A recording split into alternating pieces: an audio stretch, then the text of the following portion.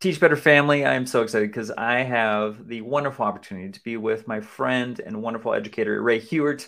And we just got done with the Admin Mastermind. It was a powerful conversation on maintaining our momentum, which is so important. I know, Ray, that the folks that were in with us today were talking through just the craziness of the beginning of the year. Teachers are coming back. Some are starting as early as tomorrow, which is insane. I can't believe how quickly this summer went by, but it was so good to see everyone. Yeah, so excited to be here for a recap and always love when I get to pop into an admin mastermind. It's nice that these are every single Tuesday because I feel like it's a consistent component of my schedule. Oh, and it's great to see everyone every single week on Tuesday mornings. And so I kick things off. I mean, I've said this before on the mastermind recaps that I tend to lean toward questions that are pretty heavy and weighty and try to wake folks up. But today was kind of fun. And we started with a question. It was, if you could hire a famous celebrity to be your momentum coach, who would it be and why? And it was a pretty fun question, and the answers were just insane. I know you had a couple questions and took it a couple different ways, but what was your main takeaway from that question? I think what I enjoyed was listening to our administration crew look at how they wanted a momentum coach to support them. So there was some debate of like, did they have to be alive or could they be somebody who's, passed? And there was a balance between celebrities in terms of like movie stars Mm-hmm. and celebrities in terms of like educational, I would say celebrity educational stars who have like really, really changed the field. And I valued that. I took maybe a little bit of an inappropriate spin where I just wanted to bring in somebody with a ton of money who would see that my school needed cash. So, like, other people did a really nice job answering this question. Well, I appreciate the folks that came in too and just kind of gave us like a baseline of like what was needed for their campus, for themselves personally. But I think there were some fun answers in there also of just random celebrities that they were fans of and would want them to be a part of their life, not so much in education. But yeah, it was a good way to start. Yeah, and I really liked the Matthew McConaughey shout out or like the Sophia Longoria. Like there's so many good people out there doing good things that why not bring them more into education? Because hey, we only are going to be better by bringing in people. So I like it. Yeah. So I try to use that kind of catapult us to the next question, which was the communication aspect of things, especially with initiatives. So the question was, how do you communicate the progress and impact on ongoing initiatives in your school community? And so we use that school community term to kind of be an overarching, theme for students, parents, teachers. And so we got a lot of good discussion about how folks have kind of shifted their communication over the years. And so what did you think of the things that were discussed in regards to communication? Yeah, I think we heard some very traditional answers, things that people can probably predict, even though they may not have been in the conversation. Things like weekly newsletters, utilizing social media.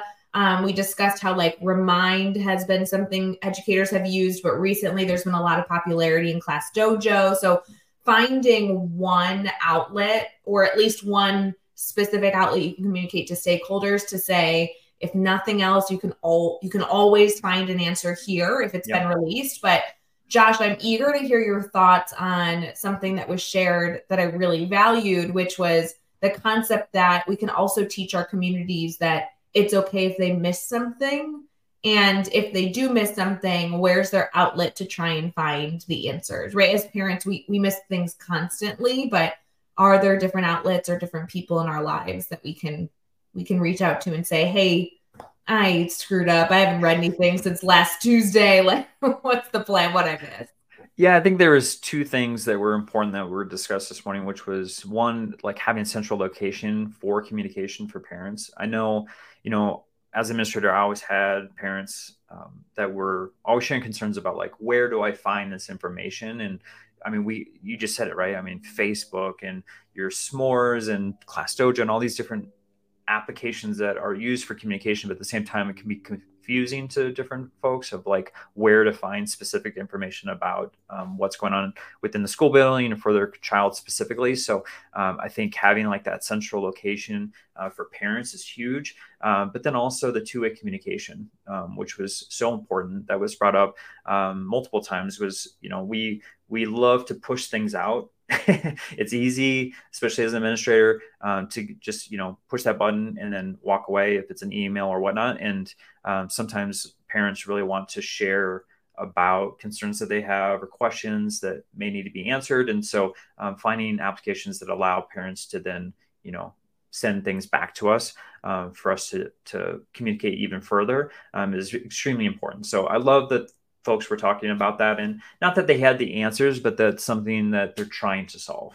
Yeah, I'm trying to be cognizant of. I don't think that any one answer in this week's conversation was the right answer, but leaned ourselves towards being reflective as we move throughout the week to say, how am I communicating? And is it not only communicating effectively, but have I done the first step of communicating to people that this is where I communicate, right? Like that's kind of the joke of communication, is not just being consistent and organized and efficient with it, but have I also like set the precedent so that people can feel the comfort in knowing that that is the location. So it was a really, really healthy conversation and very appropriate for August. I'm glad that this came up now, because this is kind of the time to be communicating that out and also to be consistent right off the bat.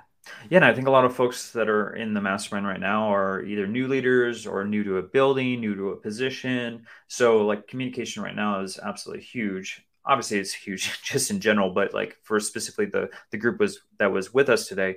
So I wanted to kind of, take that on and move it to the next step within an initiative, which was, how do you get those in the community to get involved? So that's your teachers, your parents, and your students, in sustaining the momentum of a school initiative. And this was also a really powerful conversation, which probably was the majority of the end of our discussion. So what do you feel was probably the most impactful concept of the answers today?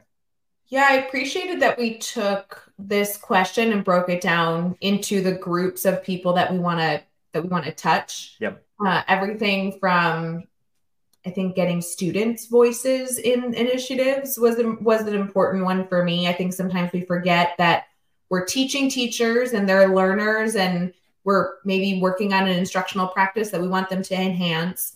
We're communicating to stakeholders how this instructional component is going to support their child, but sometimes we forget to go to the students and say, this is something that we want your thoughts on too. How is this going?